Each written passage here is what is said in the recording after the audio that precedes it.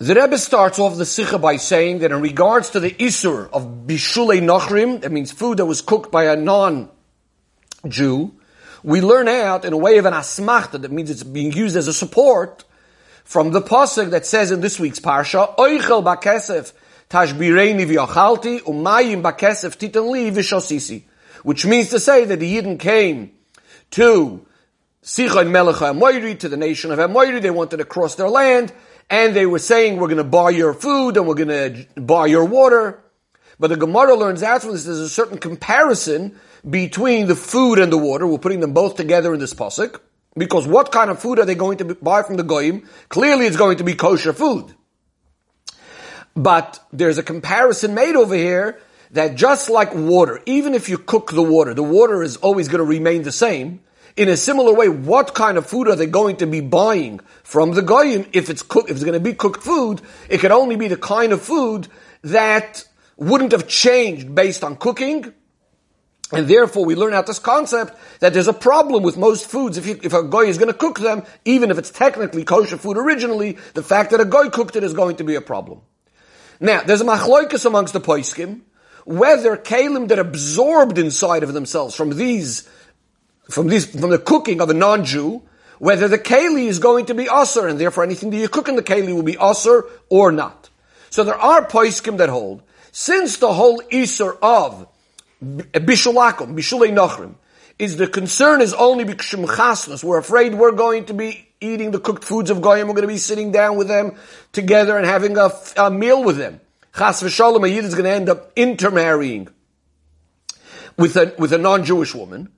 So, if that's the reason, these Mefarshim, the Poskim say, we're not going to be concerned if a person is going to eat food that's not cooked by the Goy, it's just cooked in a pot that had originally Bishul Akum in it. Because certainly just having this food now is not going to cause him to intermarry with a Goy.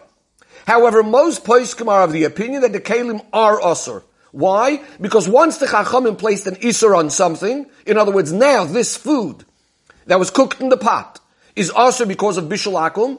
So now it became like something completely asur, means it's as if it's inherently asur completely, and therefore, if this isur goes into the pot, it's now a dvar isur that's in the pot, and therefore anything going to be cooked in the pot could be a problem, and so on. An example for this concept that Rebbe says is similar to a din regarding the halachos of schacha v'sukkah. So you're not allowed to use pieces of wood, boards that are wide 4 tfachim. The halacha is that even if you take those boards, turn them over to the side, so now the side is thinner, there's no 4 tfachim there, it's still puzzle. Because once this board is considered a puzzle, a board, so now it's going to be puzzle no matter how you use it. As the Ragat Shavar explains it, that when you have something that's asur, because of a gzeira, that we're concerned about something else that's asur, so in our case that is, you can't use the regular ceiling of a house for your schach. The concern over here when you use boards that are wide 4 tfachim is that it looks like the regular boards of a ceiling. We're concerned that you may end up using your ceiling as well. So even though that's the concern, but right now, even though it became asur because of a gzeira, but now this isur is going to apply even if technically the reason doesn't apply. In other words, we turned it over on the side, but the board became completely asur. Says the Rebbe the same thing over here. The reason for the isur was because of a gzeira, because of chasnus, because of not intermarrying with a goyim. However, again, most of the poskim will hold that even in this case, it becomes mamish like the isur itself, like food that's non-kosher, and therefore the isur is going to apply even in the case where there's no concern of intermarrying. Says the Rebbe, via shloimar, we could say that a source for this opinion of most of the poskim, we could bring a source from this, from a story at the end of Masechta Avodah Zarah, in connection to the halacha of how a knife needs to be kashered. If it was a knife that again absorbed something that was non-kosher, and you want to now use the knife to eat something cold with it. So we're going to learn how that's done and a story associated with this. And if we're going to learn this particular story, that the isur in that case of that knife, what the problem was, not of non-kosher food, essentially, but it was kosher food, but it was just cooked by a goy, if we learn it that way, then quite a number of questions on the story will be solved. So the Rebbe over here is making a siyum on Masechta Avodah Zarah. The story goes as follows in the end of the Masechta. Mar Yehuda, an individual called Mar Yehuda, and someone called Bati Bartuvi, were sitting in front of the king, a Persian king called Shvur Malka. An esrog was brought in front of the king.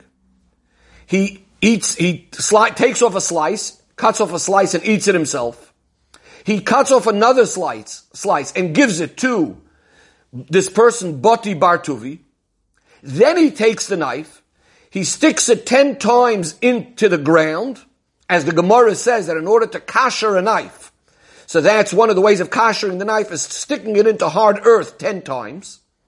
He now uses the knife and cuts off another piece of this esrog, and he gives it to Mar Yehuda to eat. So, Bati Bartuvi, who was just given the piece earlier without the knife being kasher in that way, so he turns to the king and he says, and what about me? Am I not Jewish? So now we're going to have two versions of what it is that the king responded. The first version is that he said that regarding Rav Yehuda, I'm certain that he is someone that stays away from all sorts of Isurim. He would never eat something that's Asur. But regarding you, I'm not so sure that you're so careful from Isurim. And this is why he kashered it for Mar Yehuda, but not for Bati Bartuvi. Then the Gemara says, Ikadamri, another opinion, says that what is it that Shvur Malka said? He says, Idkar, you should just remind yourself what it is that you did last night. And as Rashi explains, that it was a way of the Persians, that they would give women to their guests. They would give them these women that they could entertain them with these women. And what happened was that the previous night, when these women were brought to both Rav Yehuda and to Bati, so Bati, he accepted this woman and he sinned with her, whereas Rav Yehuda didn't. So these are the two opinions in the Gemara of what it is exactly that Shvur Malka had responded, why he didn't kasher the knife for Bati. Now, when we learn the story simply, the difference between these two approaches, these two opinions of what it is that Shvur Malka actually said, according to the first opinion, what the king said was, I'm not so sure about you, whether you stay away from Yisurim. In other words, I'm sure Mar Yehuda stays away from Yisurim, I'm just not sure about you. Whereas according to the second opinion, he's actually certain that Bati does not stay away from Yisurim. He's telling him, remember what you did last night with this woman. But if that's the case, says the Rebbe, the question is, it's completely not understood. Since Bati actually had accepted those Persian women the previous night, and he was over on an absolute Isur, so the question over here is, why is the first opinion saying that what Shvur Malka said is only, I'm not sure about you, whether you're careful in these Isurim? Because, says the Rebbe, it's difficult to say that there's a machloikus over here whether the story happened the previous night.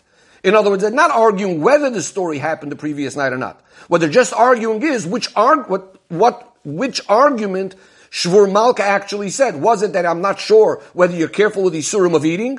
Or did he tell him, or just remember what you did last night? So again, the question that Rebbe is asking, if there's some actual factual story that this Bati did, why does the first opinion not quote that story? That Shvur Malka would have quoted that story. So the Rebbe now looks at a different approach between Rashi and Tosfos, first of all. And the Rebbe says, Tosfos actually says that Bati had actually not sinned by accepting these Persian women the previous night. Why?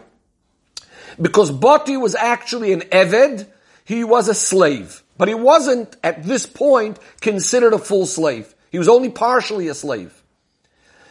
That is, that he was free to a certain extent, but he wasn't given yet his shtar shichrur, that document that actually releases him, which would have made him a complete free slave. Now again, reminding ourselves the halachos, we're not speaking about a Yiddish slave, we're speaking about a slave that was a goy, but upon release, he's now going to be a full Yid. At this point, according to Tosfos, an eved that's partially a slave and partially not, would be mutter, would actually be allowed to live with this non-Jewish woman. The Rebbe also looks at, the Rebbe is going to get back to Tosfos soon, but first the Rebbe is going to look at Rashi.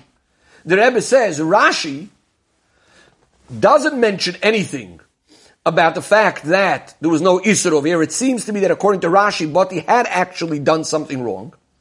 And the Rebbe says that we could explain this difference between Rashi and Tosfos, that it's based on actually another disagreement that Rashi and Tosfos have regarding a slave that's not completely free. The halacha is, the Gemara says, that if a person says, Nisya'ashti meploini avdi, I've totally given up on this particular lost hope, totally given up on this slave that I have, which as explained over there means that it's as if he made him hefker, completely free. That means he's free to go. So the Gemara says, such a slave, ein loy takana ela bishtar. He has no takana, he has no remedy. This is referring to the area of marriage, who he could marry. In other words, the only way he'll be able to marry someone, as we'll discuss in a moment what that means, is only if he also gets the shtar, that document that actually releases him. This is Masechta Gittin. So we have over here machloikas between Rashi and Tosfos. What does it mean, ein loy takana?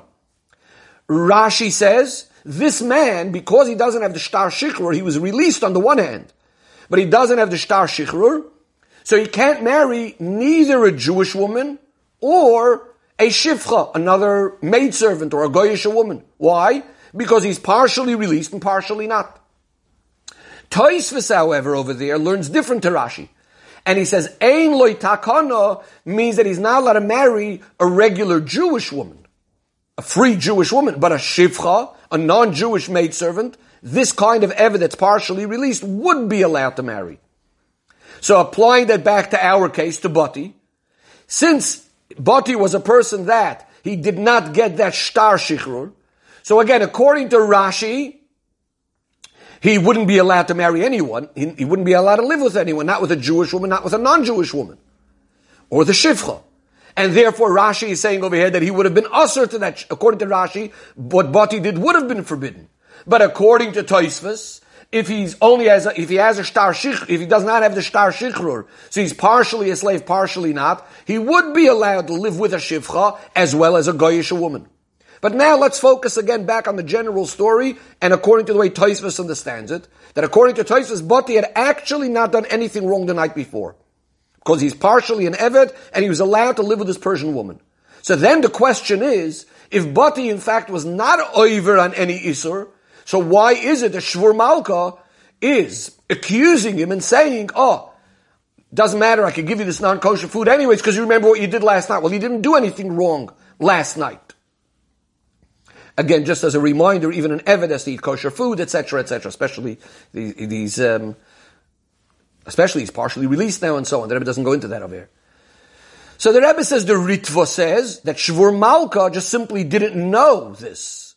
And therefore, he suspected him. He says, just like you weren't careful of the goyish woman, so too, he's not going to be careful about this food that was coming from a goyish place. But the truth of the matter says, as the Ritva explains, that that's not the case, because an Eved is warned in all sorts of Yisurim, and just like he's not allowed to eat chazer, he's not allowed to eat nevela, he's also not allowed to eat from any utensils and pots that were used with these non-kosher foods. But the Rebbe says seemingly this explanation is not so simple and not so smooth. Because Shvur Malka, as we know from other places, and it's evident also from this story itself, was actually Baki Bedinim, he knew the halachos. So it doesn't seem logical to say that he didn't know this halacha, that the Eved is allowed to live with this non-Jewish woman.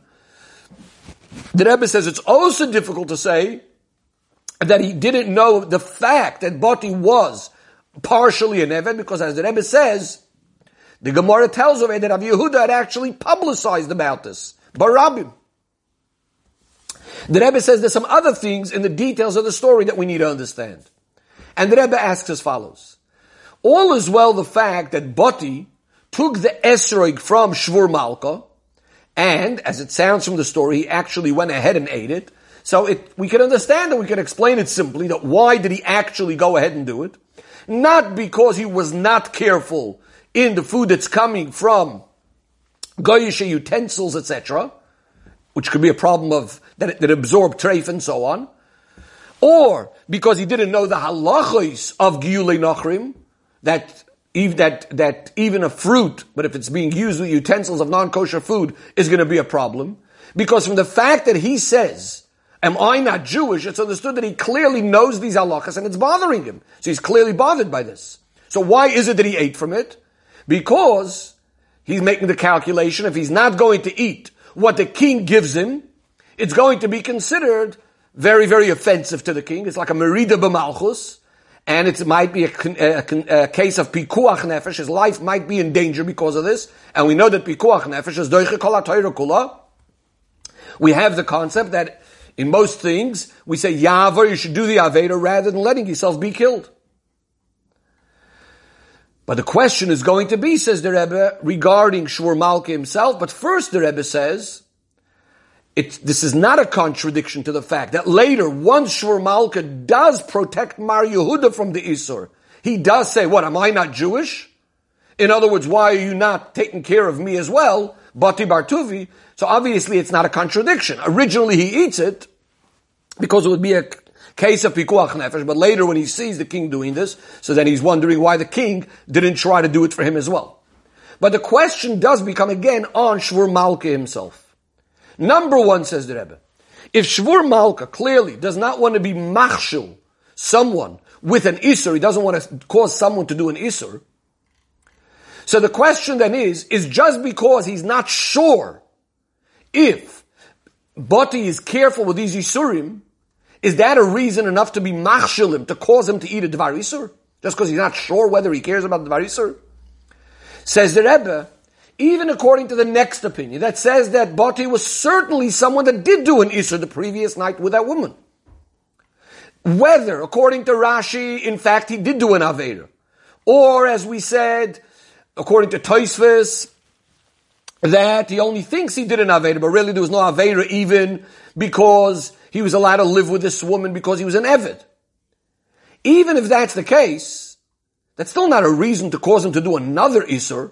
It's possible that Bati Taka couldn't control himself that previous night from this big Yetzer Hara, very, very big challenge of this Avera, of living with this woman. And nevertheless, he is careful with non-kosher foods.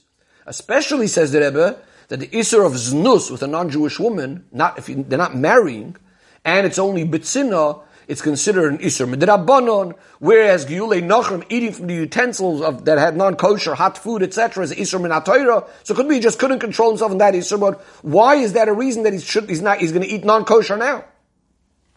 The Rebbe says the question is even stronger. Since Shvur Malka is anyways kashering the knife, sticking the knife 10 times into the ground for Mar Yehuda, he could have so easily done it a few moments earlier before he gives Bati from the Esrog. And in that way he's going to protect Bati from the Isser as well. Why is he delaying sticking the knife into the ground only after giving Bati to eat something that's Asr? So now the Rebbe goes back to what we said before. That is, that till now we were assuming, and this is the way many people learned this Gemara, that what this knife was used with previously was with non-kosher food. But now the Rebbe is going to go back to what we spoke before about Bishul Akum. And the Rebbe says the explanation of it is like this. But by first prefacing that the Isur, again, of this knife was not because of general Ma'acholis Asuris, non-kosher food. In other words, that it absorbed from foods in Shvur Malchus' palace. Says the Rebbe, because being a melech, and as the expression is klum chaser lebeis hamelech, is anything lacking in the house of the king. In the house of the king, everything is in an abundant way. Says the Rebbe, it doesn't make sense to say that they're going to be using in the palace the same knife to cut fruits, in this case the esrog, the same fruit knife that's usually used to cut hot meat or other similar foods. Surely there were special fruit knives, and therefore the knife had no problem with non-kosher food. What was the issue with the knife? It was the issue was, again, because bishul akum. It was because of cutting fruit, cooked fruit, and fruit that was charif, that has a certain sharpness to it. And therefore, what the knife had absorbed, the problem was bishulei nachrim, the concept of bishulakum, that's what it had absorbed. Which again, going back to the beginning of the Sikha, this was the topic that we started speaking about, that there are, most of the poskim say, we explained that even for bishul akum, there's going to be a problem with the utensils that we use with it. So if we learn that this was the story over here, now all the questions will become clarified. Says the Rebbe says, now we can understand why, again, the second opinion in the Gemara. What does Shvur Malka say? Itkar, remind yourself what you did last night. Says the Rebbe like this. We said earlier that what's the reason for the Isser of Bishul Akum? Is because we're concerned that if you're going to eat cooked foods with the goyim, etc., could chas v'shalom lead to intermarriage.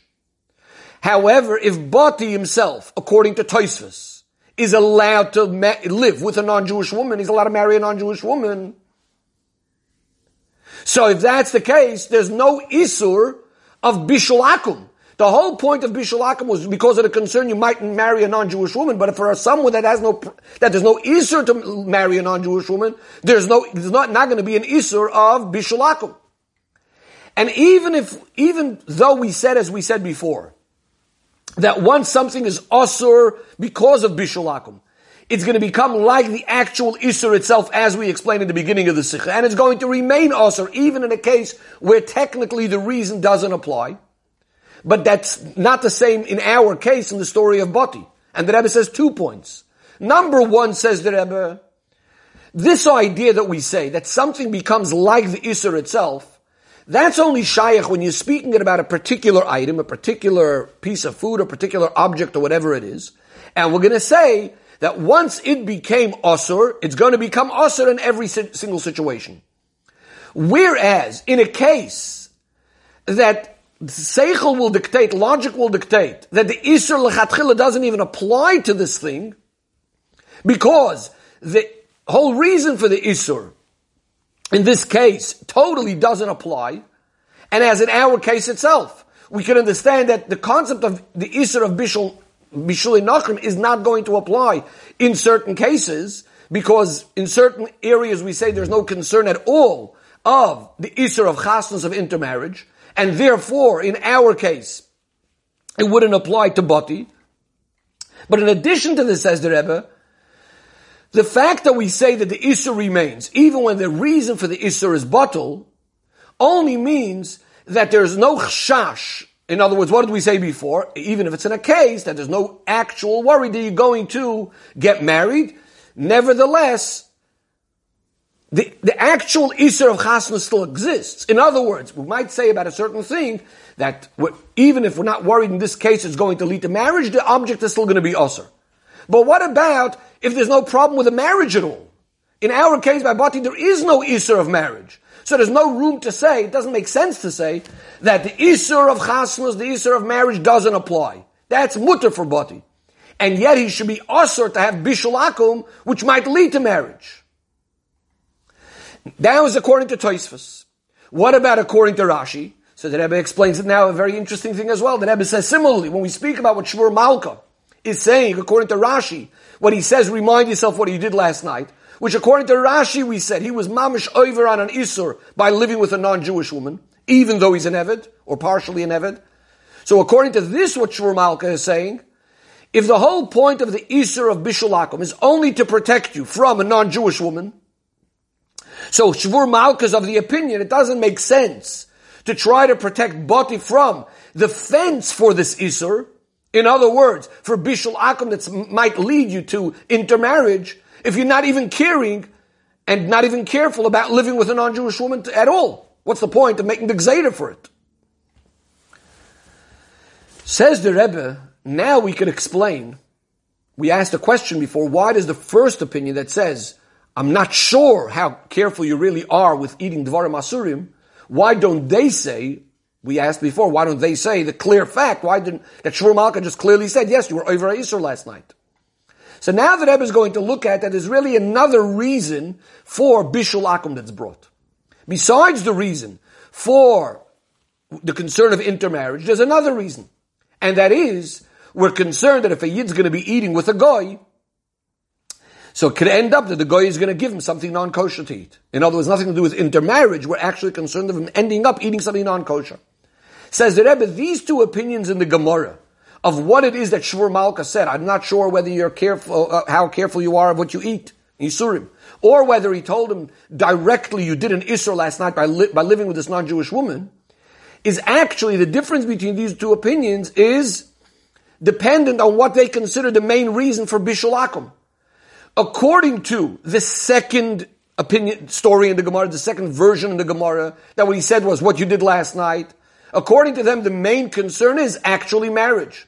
And therefore, when he says, Itkar Mai, remind yourself what you did last night, so that's now going to explain, as we said before, why there's no concern. Why Shvur Malka is saying there's no concern of you eating from that food. Again, the two reasons are either, according to Tosfos, because if he's even allowed to marry a non-Jewish woman, so surely there should not be any reason for him not to have Bishul Akum, which is about leading to marrying non-Jewish woman.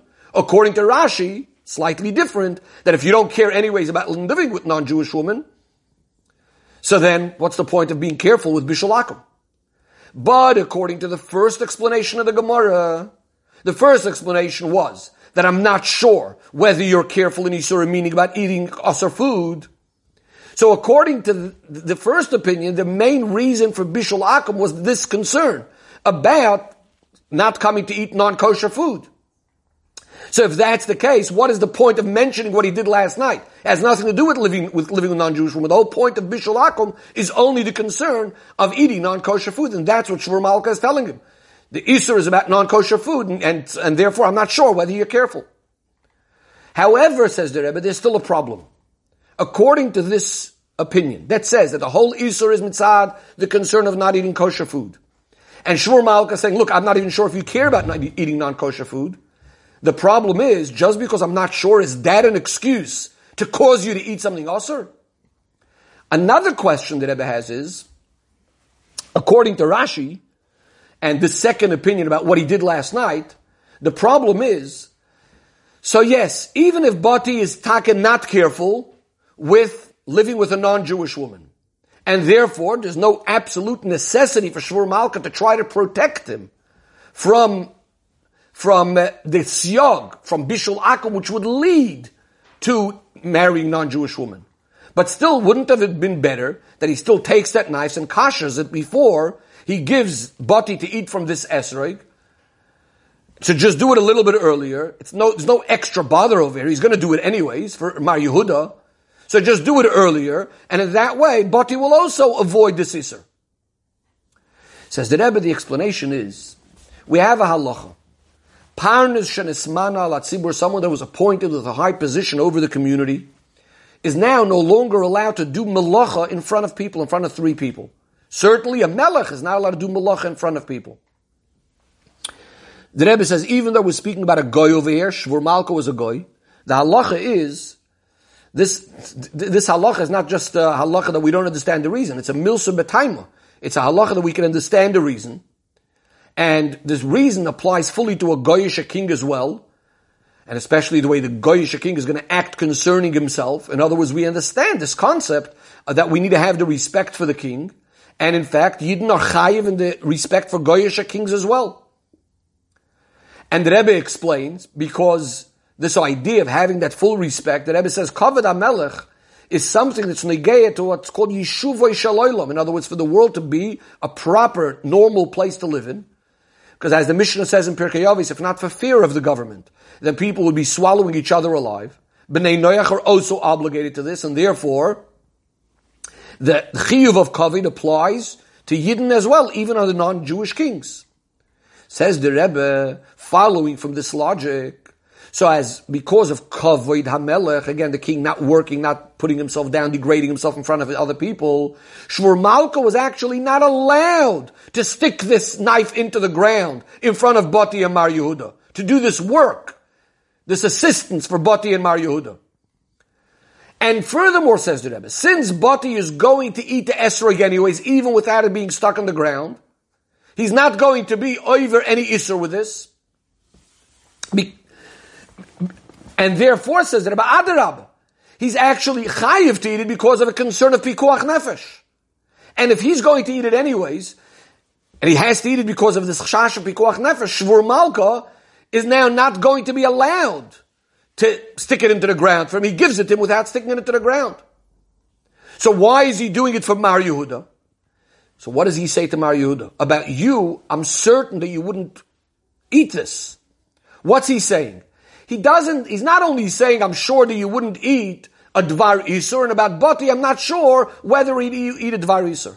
What he's saying is, I'm sure about Mar Yehuda that there's no way he's going to eat from this Esrog, even if Min Hadin he's allowed to eat from it, because of this situation that the king is giving it to him and so on and so forth, and even if there's a concern of Pikuach Nefesh. He might even lose his life over it. I'm sure that Mar Yehuda is still not going to eat it from it. The Rebbe says, especially if we want to say that this is the same Rav Yehuda that the Gemara says about him, that he's from those earlier people that would be Moiser Nefesh al Kiddush Hashem, and even in cases where they're not chayiv for it. So now Shvur Malka is, so to speak, obligated to kasher the knife for him, because he's not going to eat it in any other way, even if it's going to cost him his life. Whereas for Bati, since I'm not sure about him, says Shvur Malka, what is he not sure about? It's not about that he's not sure whether he's going to separate from Isurim, Chas v'Sholem, but rather he's not sure whether Bati would be Moiser Nefesh or such a thing. So as a king, he's not allowed to give up of this honor and do malacha of sticking it into the ground for him. And the Rebbe concludes with a powerful hero in Avodas Hashem. The Rebbe says, what do we have over here? In front of Shvur Malka are sitting two Jews, two people, that are both obligated in the covet and the honor of the king. One of them is sitting in fright for this non-Jewish king, and as a result of this, he's eating from the fruit that Shvur Malka has cut for him with a knife that's not kosher. He's finding a heter for it, there's pikuach nefesh and all of that. But this Yid doesn't get the proper respect and from the king. It's Dafka, the second Jew, that Shvur Malka is certain about him, that he's not going to be over an Isur, even if he's going to offend the king. It's going to be Nogay in the Kavod HaMelech. Even to the extent of Mesiras Nefesh, he's even going to be ready to lose his life for it. Specifically, this Yid, not only does he find favor in the king's eyes, but on the contrary, Shvur Malka himself gives up on his honor, and he goes through the bother to go and do the work for Mar Yehuda and kasher the knife for him. Seemingly, he could have called in one of his misharsim and asked one of his assistants, one of his servants, to stick the knife into the ground, or even to ask Mar Yehuda to do it himself. What do we see over here? That when a goy sees in front of himself a Yid, that's a Yerei Shamayim, someone that's staying away from Yisurim to the extent of Mesiras Nefesh, then the goy considers it as an honor to himself and the honor of the king to be able to assist, to be able to serve this person. And not only to serve him, but to actually help him along physically and in all the Hidurim al Pidin, to be able to do everything in the most proper way. That Mar Yehuda should be able to eat this esrog. Sorry, because as we said before, Mar Yehuda was able to eat this esrog, even without sticking in the ground because of Kavod HaMelech, etc., etc. And yet here he's helping this Yid, Rav Yehuda, to be able to do it with all the Yidurim, not relying just on these Eterim. Says the Rebbe, and through this Hanaga, we actually have the Siyum for Avodah Zarah. That is, we're mevatel all the inyanim of Avodah Zarah of the world, and it becomes V'hoisel Hashem Hamlucha, in the whole world, V'hoya Hashem L'melech al kol haaretz, b'karef mamash.